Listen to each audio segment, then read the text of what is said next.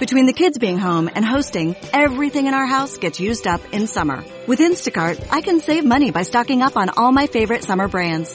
I save time by getting everything delivered in as fast as an hour. And I save myself a sink full of dirty dishes by stocking up on paper plates for the annual summer cookout. Save more on summer essentials? Spend more time enjoying summer. Add summer to cart. Download the app to get free delivery on your first 3 orders. Offer valid for a limited time. Minimum $10 per order. Additional terms apply.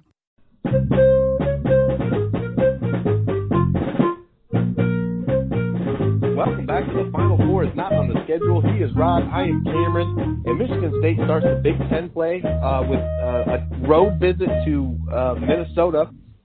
Minneapolis to take on the Gophers, 7-0 coming into this season. Of course, Rod, they got a new coach, Ben Johnson, as Pitino heads off to New Mexico State, or is it just New Mexico? New Mexico. I forget. New Mexico. So Ben Johnson played at Minnesota. Recently, he had been assistant for Xavier for 3 seasons. And he's got a major rebuild here. They lose Mashburn, went to follow Pitino to New Mexico. Booth Gotch goes back to Utah after coming from Utah. They lost Brandon Johnson to DePaul, Cal Shear to Iowa State, Marcus Carr to Texas. Yeah, that's the big one. So, I mean, they really have had a deal here. Despite that, 7-0 to start, 90th in KenPom overall. It's a total rebuild. You know, I believe in terms of their playing group, there's one guy who's back, Eric Curry, who's starting for them at center. That's it. Mm-hmm. And usually these kind of situations are very, very rough. What has changed, and frankly has changed that dynamic and means that a Big Ten level team should never be in absolute scorched earth territory again, is the portal. Yeah. You know? And right now, I heard somebody, I can't remember who it was, who made this comparison, but they're absolutely right. When you look at Minnesota right now, what they look like is a mid-major all-star team.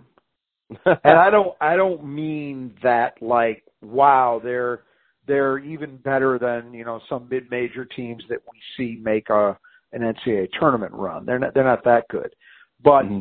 It's a roster that looks a lot like you would see from better end mid-major teams. Mm-hmm. And I don't mean that just in terms of talent. I also mean that in terms of their size, because the fact is they're very small. So, but having said all that, there's far, far, far more talent here than Minnesota would have had if this kind of situation had happened even, say, 4 years ago. You know, yeah. Go back and remember what Indiana looked like when Tom Crean took over after the Kelvin Sampson fiasco. Mm-hmm. Everybody transferred out, even in that era where guys would have to sit out a year. That's the thing. You don't know if all those guys would have left if they would have been looking at sitting out a year. But, you know, it happened in those days, too, where there'd be a coaching change and rosters would just leave, you know.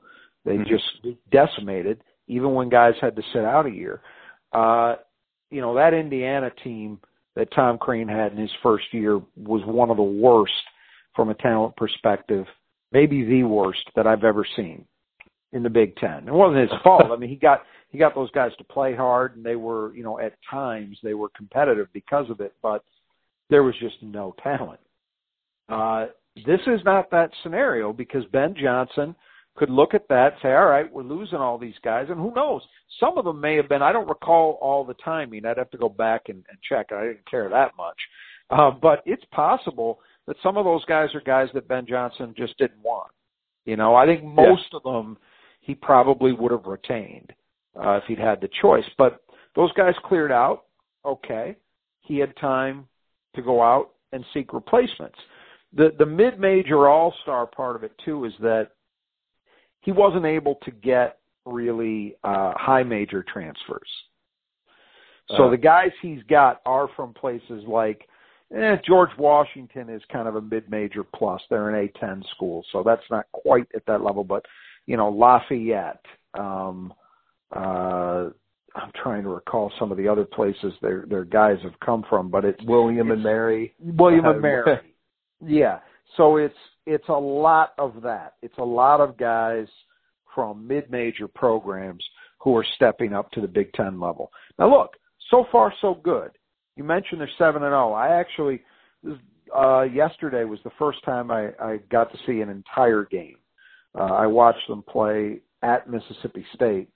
Saw Rocket Watts play. It was, okay at best for Rocket. He has not lit the world on fire, in case you haven't been, any of our listeners haven't been paying attention. I think he was 2 for 5 from 3. He had 8 points, no assists.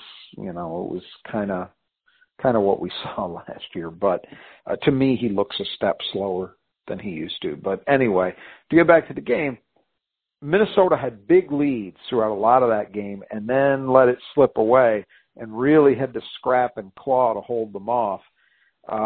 Any road win at a Power 5 school is a good one, and they've got 2. They beat Pitt, who might be the worst Power 5 team in the country. They beat them in the Big Ten ACC Challenge at the buzzer. And then they held off Mississippi State. I think it's unclear how good Mississippi State is. I've seen them play a couple times this year.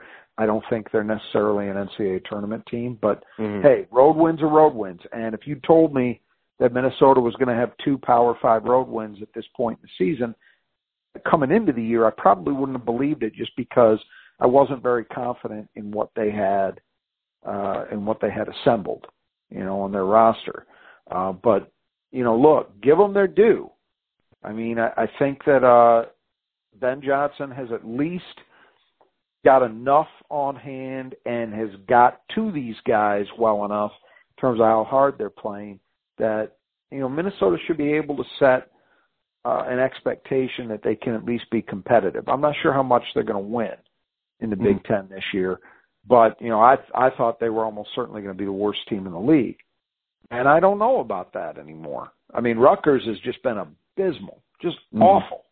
It's sad to see, because Steve Pikiell had to fight so hard to get that thing to a tournament level, and it just appears to have all collapsed on them, even with some key guys back. So they'd be the team that on paper looks the worst right now, that's for sure. But, Minnesota, who knows? They might be able to avoid the basement. I think that alone would be a victory for Ben Johnson in his first year, given he had no time to really do any high school recruiting of any substance. And not to get us sidetracked here, but we hadn't really mentioned the Mark Turgeon stepping down at Maryland. You'd been touching on that for a little while, and this is kind of surprising, though. Timing was surprising. Timing was surprising, but I'll tell you what. My feeling had been, but we've been talking about it here for at least a couple of years. And I thought 2 years ago he might have bought himself a little time by finally winning a share of a Big Ten title. And then last year, when he really didn't have much to work with, he had a deeply flawed roster, and you can blame that on him. But the fact is, he had a deeply flawed roster. He had no size, didn't look like he had a lot in the way of offensive material to work with. And he got that. Do you remember those 2 games Michigan State played against them? They were unpleasant. Yeah. Because Maryland just punked Michigan State with their toughness. That team had an ethos about it, a style of play. They bought in and were gritty and tough in a way we don't normally associate with Maryland. And so I really thought, he brought in a lot of transfer talent, and we talked about it here in the season preview that, hey, they might not be as good.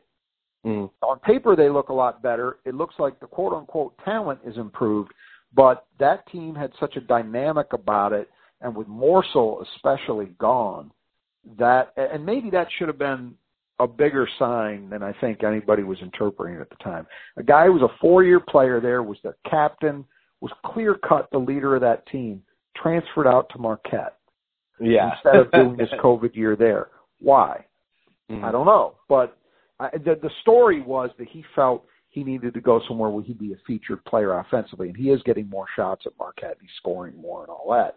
But you wonder about it. And I did wonder, would that change actually be positive or not for Maryland? Well, so far the evidence is it's been very negative. I mean, they're a bad basketball team right now. I watched them yesterday get beat at home by Northwestern. And Northwestern's improved, but no, that's not a game you should lose at home. It's just not. And they're, I think Maryland is 5-4 now. Yeah, they got 4 losses. Yeah, it's spiraling. It's swirling the drain fast. You know, they've got they really need, and Danny Manning is the interim.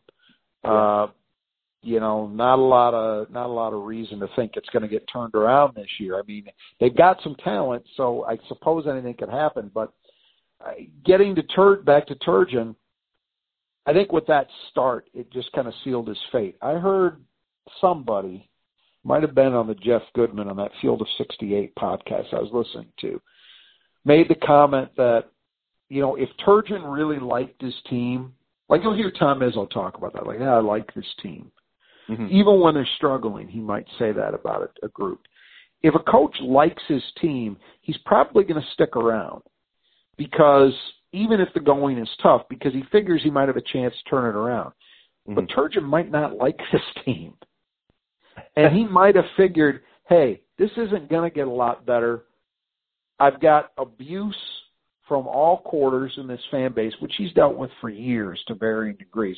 I mean, basically the best thing you can say for Mark Turgeon and the Maryland fan base during the entire time they've been in the Big Ten is he has occasionally been able to quell the disturbances.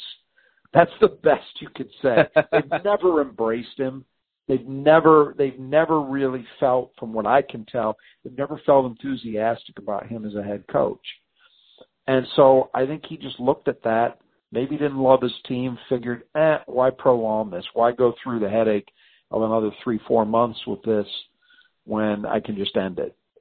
And so I think that's what happened. I think it's going to be fascinating to watch that job because, look, the truth is, in terms of the way most people evaluate these things, that is a great job. It really is. That school cares about basketball. They're in the Big Ten, obviously. They have nice facilities. And maybe most of all, they sit in one of the prime recruiting territories in the country, the DMV. I mean, and the funny thing is that for as good as Maryland's program has been over the years, I think there's a feeling, and it would be an accurate one in many ways, that they've never fully exploited it. They've had a lot of talent there, but I just mean the amount of great players. If you think of the truly great players that have come through that area over the last 20, 30 years, the fact is Maryland has missed on far more of them than they've gotten. Yeah. You know, I mean, a kid like Carmelo Anthony, Kevin Durant. Those just start with those two guys. Maryland doesn't get either, you know? And as far as I can tell, wasn't ever really close. And historically, they're like a top 10 program. Well, I might differ with that. I'd say top 20. I'd say top 20 in terms of accomplishments. They got the one national title. They don't have a ton of Final Fours. They don't have a ton of regular season conference championships. Now, you know, look, the ACC and the Big Ten, it's not easy, but, you know, and that's where they've been. But, you know, they've always been a factor. I mean, I go back to, you know, my youth, Lefty Driesell was the guy there for forever. And they were always good, but they were kind of, you know, Carolina was always the heavyweight. And then, of course, Duke emerged. You know, Maryland was kind of in a next tier through a lot of the 70s and 80s with, say, NC State. But those fans believe, my sense is they believe they should be an elite program. And there is some basis for that. You know, that is, again, as I say, on paper, a great job. It is going to be very interesting to me to see what they do. Probably the worst scenario, honestly, would be that Danny Manning turns it around. and they feel like they have to hire him, because I don't think that's a good long-term answer. But, I've seen some media reports on what they might do, and I've seen suggestions that they might take runs at guys like Nate Oates or Chris Holtmann that are at football first schools and figure, well, maybe, you can't, you miss 100% of the shots you don't take. So maybe you take a shot. I don't think they're getting either of those guys. Frankly, I wouldn't take Holtmann anyway, because I think Holtmann, I know people might disagree with me on this, but I think he's a half step better than Turgeon. I've said it here many times. I think he's underachieved in that job a bit.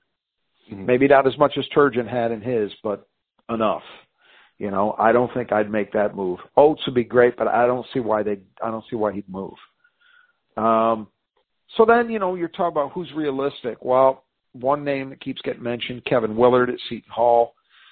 I don't know how that fan base will feel about that. He's done a nice job, and Seton Hall's had a nice program since he's been there, but that's not, heavyweight name. Mm-hmm. And I think those people feel they're entitled to a heavyweight. Whether they're going to get one is another question. Another name I haven't seen mentioned in any media talk, but I'd sure be looking at it if I were them, is Danny Hurley. Now, there's nothing saying you can get him, but look, UConn is not living in the same financial world that Maryland is. Big East does not equal Big Ten. UConn is a basketball-first school. I'm sure I'll have to ask my brother-in-law because he's a UConn fan and follows it closely. I'm sure they're compensating him well, and I'm sure they'd up the ante to some degree. But could Maryland just go out and straight out buy him? I don't know. I'd think about it. I think it would be a possibility. So that would be a name. Then you start getting into other names, smaller schools, that kind of thing. And it's way too early to know on that stuff because, we're just barely into December. By the time we hit March, there's going to be a mid-major darling or two, right? Yeah, somebody will pop up. I think the names that I would dismiss that I've seen, John Beilein. I don't think John Beilein is interested in getting back into college coaching. And if he was, I don't think he's going to come into the Big Ten and a job with the pressure of Maryland. His thing, in a best-case scenario, you figure probably 3 years to get it up and running with the way he chooses to go about it, the way he recruits. I don't think he's a guy, even with the recruiting advantages in that job, that would just hit the ground running and there you go. You know what I mean? Yeah. I think it would take a little while, and he doesn't have the time. He's getting up there. Right. Yeah. So there's that. And then I think another name you'll probably hear a little bit is Rick Pitino. And look, never say never, but I'm just about ready to say never on that one because I just can't see how it could be justified. I mean, Maryland over the years has played it fast and loose on the rules stuff at times, but that's a mighty long bridge to get to Rick Pitino. One other name I'll mention that just I've seen mentioned in some of these lists and occurred to when I thought about it. I thought maybe Bruce Pearl.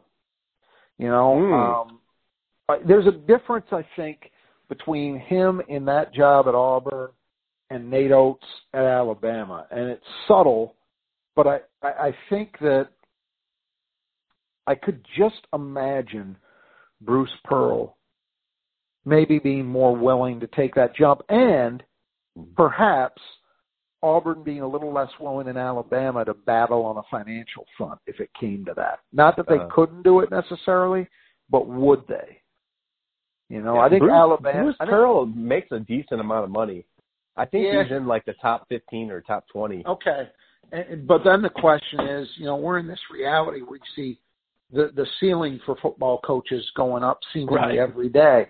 And I think it's true to some extent, not the same level, but for basketball as well, right? Mm-hmm. So would Maryland, if they decided he was their guy, and look, he's a cheater. He always has been. But the guy's a very good basketball coach, too. Yeah. No mistake about that. If he got to Maryland, they'd win, Would Maryland be willing to just go higher? than Auburn would. I sense that Alabama may be at a point finally with Oates that they've decided they truly want to be a two-sport school.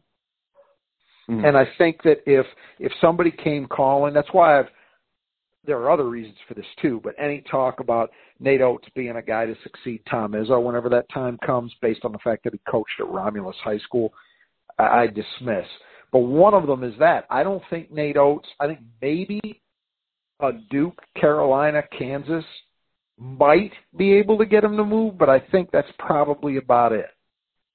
I don't think he's going anywhere. And part of the reason I think that is I think Alabama likes the idea of being a two-sport school, joining that, some of these other, Michigan State being one, Michigan, a lot of the Big Ten is obviously, but, a Texas, Florida has been that way for a while. I think Alabama likes that, and I think I could see them being willing to go to the financial mat a little harder than Auburn, but that's just a guess. I'm talking out of my rear end really on that. But at first blush, I feel like Bruce Pearl would be more realistic. He's also a lot older, so, there's limited upside from that perspective. He's not a young guy, but, it's going to be interesting because that fan base, I'm quite sure, has pie in the sky expectations about who the next guy is going to be. And I don't know. I think those answers that would satisfy everybody are few and far between. They're not getting Tom Izzo. That's not happening. They're not getting Mark Few. They're not getting Chris Beard. You start to get past those names because now we're living in this world where the names I would have included on the list, they're not getting Roy Williams, they're not getting Coach K. Well, those guys aren't around anymore. They're not getting Bill Self. So there just aren't many of them. Anybody you get is probably going to come with some question marks. Mm-hmm. Yeah. But the one thing we have seen with the football has showed us is if you show people the money, you may be able to get people that you would not have thought possible. Here's one that just occurs to me. I haven't seen them mentioned at all. Would they be willing to break the bank and just throw like ungodly amounts of money at Scott Drew? Jay Wright? Oh, you're not getting Jay Wright. You're not getting Jay Wright. But Scott Drew? Oh, that's a possibility, yeah. Baylor has definitely emptied the vault to keep him, and they got a national title now, and you would think they'd move heaven and earth to keep him. But I don't know. I don't think he'd move, but, might you take a shot if you were Maryland just to see? Maybe. Mm-hmm. I mean, look, the fact is, all you got to do is look at the major jobs that have come open in recent years, like the last couple of years, and you see what happens. Texas got lucky because Chris Beard was there. He was an alum, and he was at a place that could never match their financial wherewithal, Texas versus Texas Tech. So, okay, they got lucky. UCLA ended up with Mick Cronin, which, looks okay now, but nobody was happy about that there. He was nowhere near the top of their list. Carolina and Duke had coach-directed decisions that they hired from within. So we don't have a lot of examples of big name guys moving. Mm-hmm. So I think that Maryland fans should be prepared for maybe a name that isn't tremendously exciting to them, right out of the chute. I would at least think there's that possibility. But they had to move on. This was probably an inevitability at the end of the season. If it was going to continue going the way it was and is, Turgeon was probably going to get fired anyway. So why prolong it? Yeah. Well, getting back to Minnesota, offense, not so good, 144 overall compared to 68 for Michigan State. But they're a fairly solid shooting team, 36% from the three. They're 86 in the nation in effective field goal percentage, and they shoot 69 from the line. MSU is, by comparison, 36 from three, 71 at the line. Yeah, I think that in watching them yesterday, it kind of feels very feast or famine to me, looking at them on offense. You mentioned 36.2% from three. A good part of the reason they are managing to be top 100 in field goal percentage, which is nothing to write home about, but it at least means you're not abysmal, is that 3-point percentage. And to me, that's the deal. I mean, if they're hitting, like they went on a 14-0 run to start that game against Mississippi State. And at different points in the game, when they got it back out to a double digit in the second half, it was because they were just raining threes. But when the threes aren't falling, it's a struggle. They don't have a post game really at all. Their guards are not really of the sort that you worry a lot about them beating you to the basket. It's just kind of a 3-point shooting deal. The free throw shooting is okay, but I'm pulling this up here. I don't think I looked yesterday to see where they're at in terms of how often they're getting to the line. Anecdotally, my sense was they're not. They're not getting to the line very much. They're number 267 in free throws as a percentage of their overall scoring, and they're 241 in free throw attempts divided by field goal attempts. So it's not good. They really are a team that's going to be largely based around the three in terms of their success, because that's just the kind of roster they've got. Yeah, their offensive rebounding is second worst in the country. Yeah, it's terrible. Second worst in the country at 15.7%. Yeah. So just to, again, at the risk of belaboring this, to educate people what we mean by that, that means of all their missed shots, they're only getting an offensive rebound on 15.7 of them. So if you figure an average game is, let's say an average Big Ten game is 60 shots from the floor, right? That would be like a couple. Yeah, that would be like 9 offensive rebounds. Probably. I'm sorry. That would be less than that. Because if you say the average Big Ten game, if you miss 35 to 40 shots, it's going to be a single digit. It'd be like single digit. Yeah, it's not good. And again, they just don't have size. They're also not playing many people. That is something else that has got to be kept in mind in this game, is that it is a very shallow bench. I mean, we talked about that with regard to Toledo. This is even worse. So I think that's definitely something to be concerned about. They are taking care of the ball, though. 14th in the nation in turnover percentage, with only 14% of their possessions ending in a giveaway. Yeah, and I think that's the highlight for them. That's also a big part of the reason why this is an offense that's even grading out as well as it is, considering that they don't really have a lot else to speak of that would argue for good offensive performance. They're at least not giving possessions away. They're not getting extra possessions, certainly. That's not happening because they're not hitting the offensive boards at all. But they're not giving them away, and so that helps their cause a little bit. That at least they're getting opportunities to score. Yeah. On defense, it's a little better. 53rd overall. They've been great against the threes, only 23% against them. And they're top 100 in limiting attempts, so that's good. Against the twos, they're a little bit more pedestrian, 133rd in the nation. So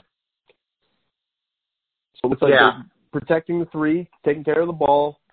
It's weird too, because the limiting. I watched them, as I say, in the Mississippi State game, and they played a lot of zone. A lot of zone. Did they? Yeah, anecdotally, I'd say maybe 2/3, 75% of the time. It was a lot of zone. And, oh boy. And so I don't understand, and it's not like it's a Syracuse, weird matchup zone where they're actually extending out on the floor. It's not that. So I'm not quite sure why those numbers are held down. Mississippi State didn't seem to have any problem getting threes off, but I think those numbers are a little bit of fool's gold. Mm-hmm. Because looking at them, I think Big Ten teams are going to be able to move the ball and get good shooting opportunities from deep. The defense against twos is predictable because they don't have much size, and you don't have to worry about a rim protection element. None of those guys are shot blockers, so you should be able to do some damage in the paint as well. But we saw how well that played out the last time for MSU against a Toledo team that was much, much worse against twos, and MSU just didn't really do anything there. I mentioned Minnesota is really shallow, and I suspect the zone is part of that too. Just preserve minutes for these guys. They are number 358 in the nation in bench minutes. So four of their starters average at least 35 minutes a game, and the one guy who doesn't is Curry, the big man, 6'9". And he only plays 28.5. So this is a team that just is trying to get everything they can out of those five starters. One thing that is helping them manage to do that is they don't foul. We mentioned they don't draw a lot of fouls, but they also don't commit a lot of fouls. Teams are only scoring 13.8% of their points at the free throw line. So Minnesota is keeping their guys out of foul trouble, which means they can keep them on the floor. I think all of that is kind of feeding into some of these decisions as to why they're playing zone. If we look at the starters, Peyton Willis, 6'4" senior, comes back to Minnesota after a one-year detour. I believe he was down at College of Charleston. That's right. And he averaged 17.4 points a game. 50 from the floor, 44, 59 from the line. And he leads them in assists with just under 4 a game. So he comes back to Minnesota. Yeah. He's been a key guy. He went crazy against Mississippi State from deep. So give him a lot of credit for that. He's had a nice year for them. 44% from three. That's kind of what he always was. It's just he's shooting it better. Decent. Part of the problem is that I don't think he's really a point guard, and so that they don't really have a choice but to play him there, but it's going to limit all these things that I'm talking about in terms of how effective their offense can actually be. But a nice season thus far. He's also getting about 5 boards a game, so he's doing about as much as you could realistically expect out of him. And then Luke Lowe, 6'4", senior transfer from William & Mary, averaging 6.9 points a game on 41, 18, and 78 from the line. And he's second in assists with 23 in 7 games and only 8 turnovers. Yeah, started 80 games at William & Mary, so one thing you can say is he's got a lot of experience, right? Yeah. The 3-point shooting is obviously a problem at 18 points a game, or 18% on the year. Decent job playmaking, and that's about where it ends. Yeah. And then Jamison Battle, 6'7", 225-pound sophomore transfer from George Washington. So he's a Minneapolis native, and he leads them in scoring. 17.9 points a game, 48 from the floor, 34 from 3, and 70 from the line. I like him. He's as you said, he's a kid who is from Minneapolis. They got a couple of those. Went away to go to school at George Washington because I assume Minnesota didn't offer him. and he had 2 really good years. Last year he averaged 17.3 points a game for George Washington in the A-10. So, you might not have expected he'd come in and do pretty much exactly the same thing at the Big Ten level, but it's not a total shocker that he's been productive. He was a guy early in that game against Mississippi State. He was just on fire. I mean, he took shots I didn't even think were good shots and hit them from deep. The 34%, actually, when I went and looked at the numbers after watching that game, it surprised me it was that low, because he was, which then tells me he's just, kind of a heat check guy. But he's a nice player overall. He's got some good strength to him. His body's put together. He looks at home on a Big Ten court. Nice player, and definitely their best player right now. Leading them in scoring, second in rebounding. That's a nice combination. And he's got eligibility. He's not a 1-year guy. He could do 2 more years there. Oh, okay. So then E.J. Stevens, 6'3", senior transfer from Lafayette. He's averaging 11.1 points a game, 42 from the floor, 45 from 3, and 63 from the line. Yeah. This is what I mentioned, the mid-major all-stars, right? He's, from Lafayette. He had a good year in the Colonial last year. So kind of following up on that, again, not, the shooting numbers are there. He's not getting as high a volume as some other guys. I think they might want to think about doing that a little bit more. 16 points a game in the Colonial. Yeah, he had a good year. He definitely had a good year. I think he was 3rd team All-League. So a nice player, filling a role for them. And then the one guy they have returning, Eric Curry, 6'9" senior, averaging 7.6 points a game, and leads them in rebounding, 6.3, shooting 40% from the floor, hasn't taken any threes, and 80% from the line. Yeah, I think with him, man, you're just happy for him that he's able to play. Because this is a guy who really, he goes back a long time. I'm positive of this. He's definitely in his 5th year. It might even be his 6th. I'd have to go back and look. I know he was on that team that beat Michigan State in the Big Ten tournament, which I think, I'm right about this. Was that Miles? And he was there for freshman year? Yeah, he was there in 2017. And then he missed 16, 17. Yeah. So he goes back a long time. He was early on. He was a guy that really had a lot of potential because he had some spring to him. He had decent size. I remember he could shoot a little bit. The shooting has kind of gone away. Obviously, the athleticism has been damaged because he's just not the same guy athletically. But I think that if you're Minnesota, and really anybody, any fan of the game, you're happy that he's out there able to contribute and play. That's the first thing.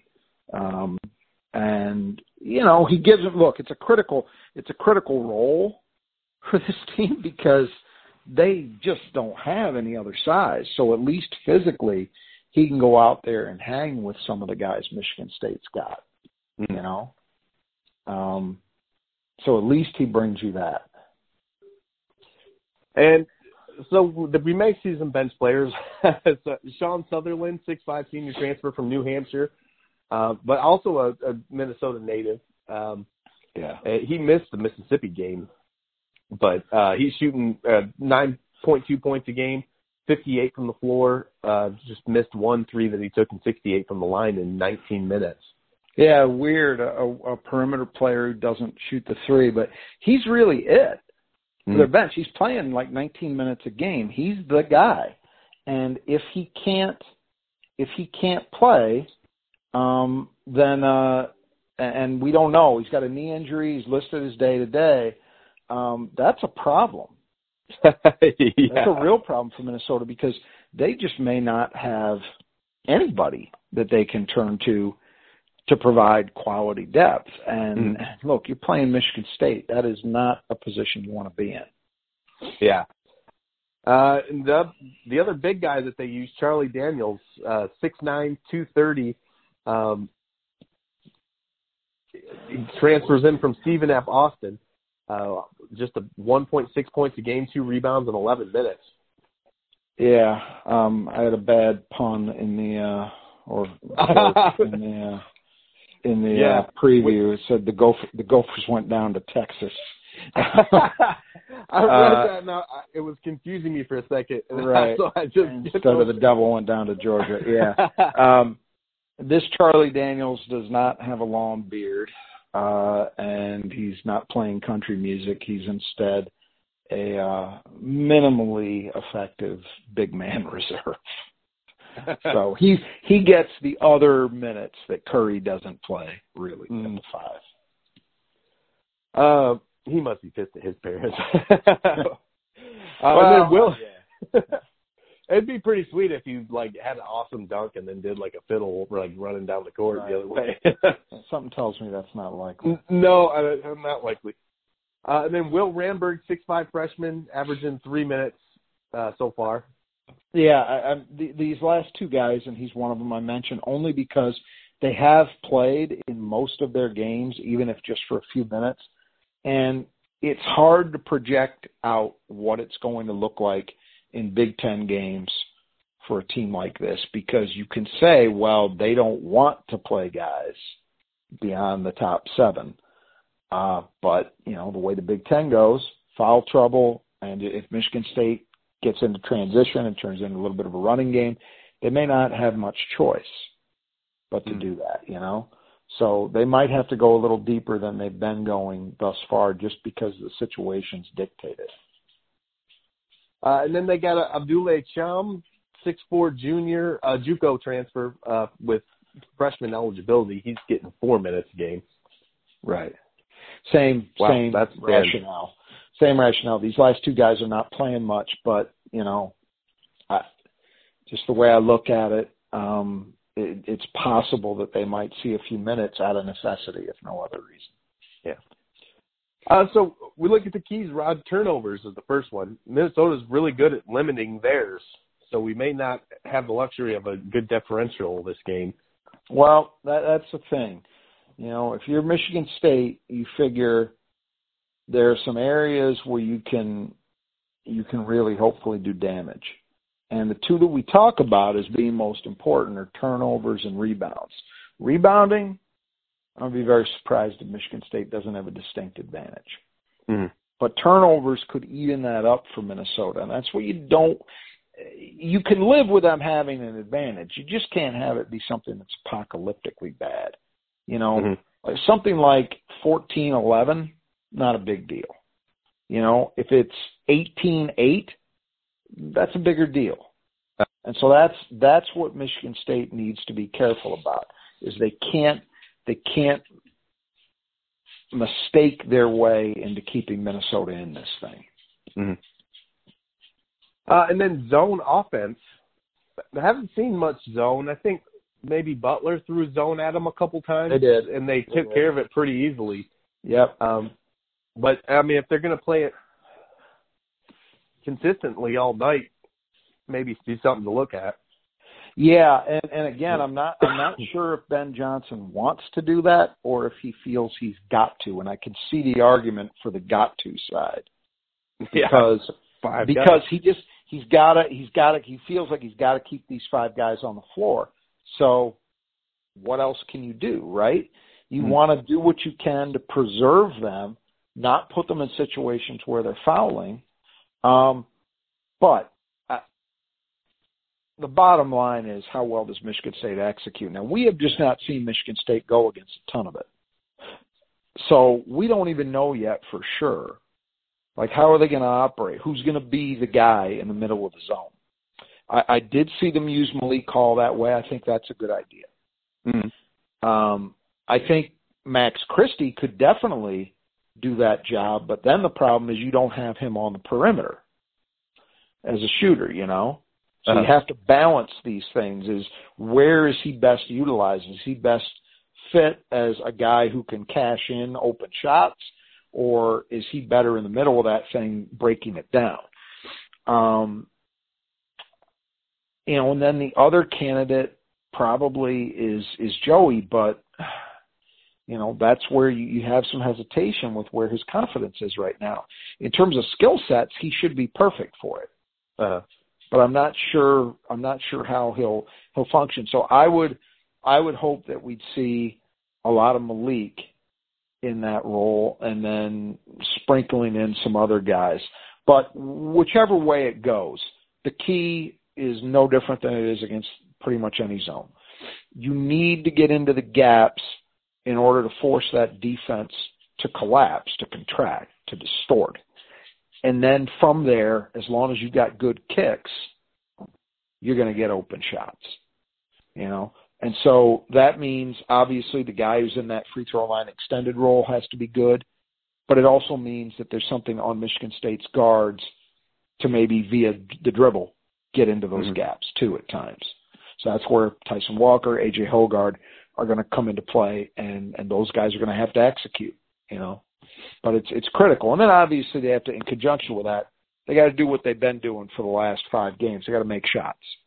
Yeah. When there are open looks, and Minnesota is, I think teams are shooting 23% from 3 against them. That's not just because of what they're doing defensively. That's some luck in there. But the fact remains, you're on the road in a hostile environment for only the second time this year, and you got to hit shots when the opportunities are there. So, and then the third key is boards. Yeah, as I mentioned, Minnesota is not going to do anything on the offensive glass. Yeah. So, God help us if Michigan State is not controlling the defensive boards. The other end, Michigan State is not a great offensive rebounding team, but a pretty good one. Minnesota is an okay at best defensive rebounding team. There should be opportunities for second chances, and that's where you hope if they can keep the turnover differential limited, you would hope that Michigan State could actually carve out a significant advantage in those two areas combined by really, really pounding the offensive boards and maybe a 5, 6, 7 offensive rebound edge. And then tempo is number 4. Yeah, important obviously for a couple of reasons. One, you always want as many easy baskets as you can get. And 2, with a team that is this shallow, you want to push the tempo as much as possible to try to get in and force them to playing guys they don't want to play. And just having the guys that they do play be less effective when they are out there. In any Big Ten game, it is easier said than done to go out and run, just because coaches are so well prepared and they know what Michigan State wants to do, and they usually are able to do a very good job in game planning. Minnesota, it's a new staff, but the advantage they have is already, we know, in terms of style of play, they don't commit to even trying to offensive rebound. So they should be okay in terms of floor balance. If you're MSU, though, the same things apply as they always do. You just want to run and play as fast as you can, because that's what you do. And you want to keep those habits ingrained. And even if Minnesota is doing a consistent job of getting back, you know what? Maybe that 15th possession in the second half, they're not focused and they're not able to do it. And because you're consistent in the way you're pushing it, you get an opportunity. That's where it starts to matter. Yep, and that's the 5th key, the last 10 minutes. You'd like to think guys like Curry aren't going to be that effective that late in the game if they're playing 25, 30 minutes. All of them. I mean, he's the one who's playing the least, 28 and a half. The other guys are all 35 plus.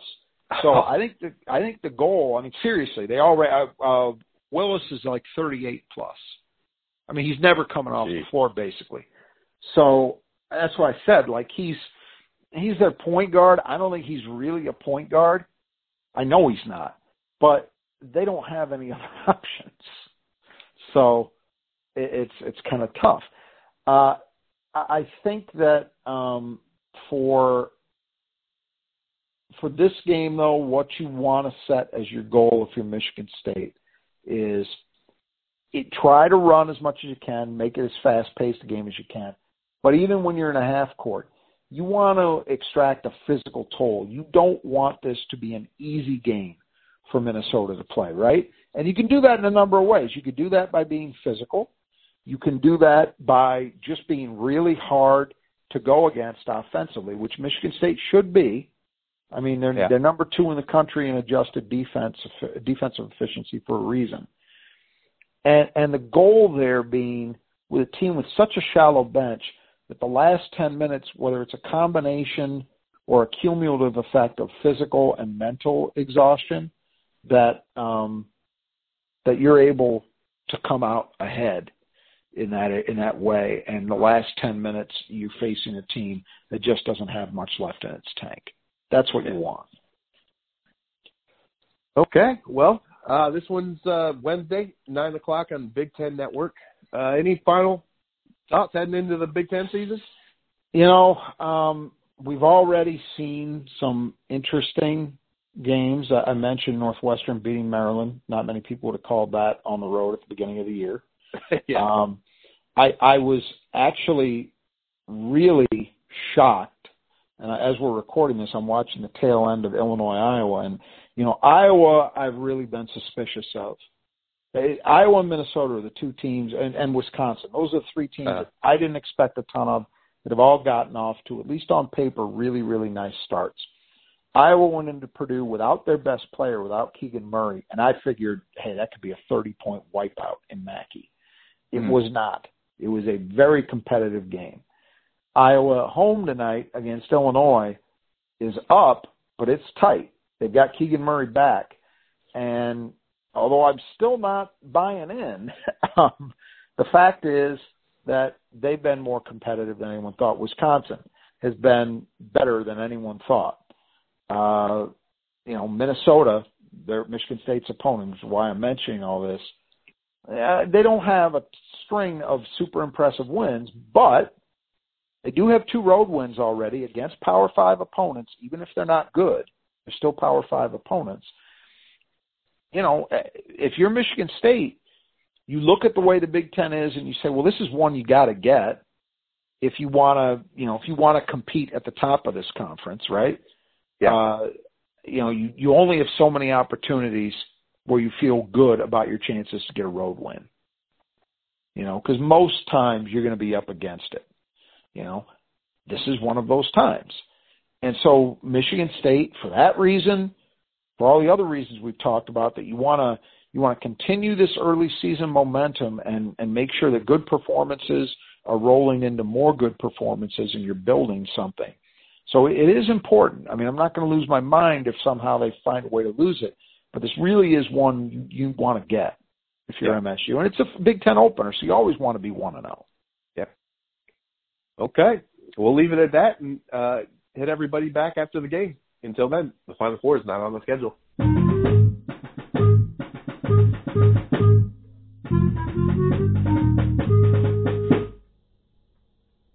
Hey race fans, Justin Bell here, former racing champion and host of the new F1 podcast Drive to Win, presented by Win Las Vegas.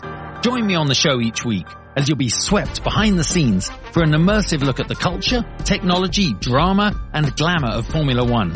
There's something for everyone, whether you're new to the sport or a lifelong F1 fan. So join us each week as we cover every twist and turn of the F1 season on the Drive to Win podcast. That's Win, spelled W-Y-N-N, presented by Win Las Vegas. Available now on YouTube and wherever you get your podcasts.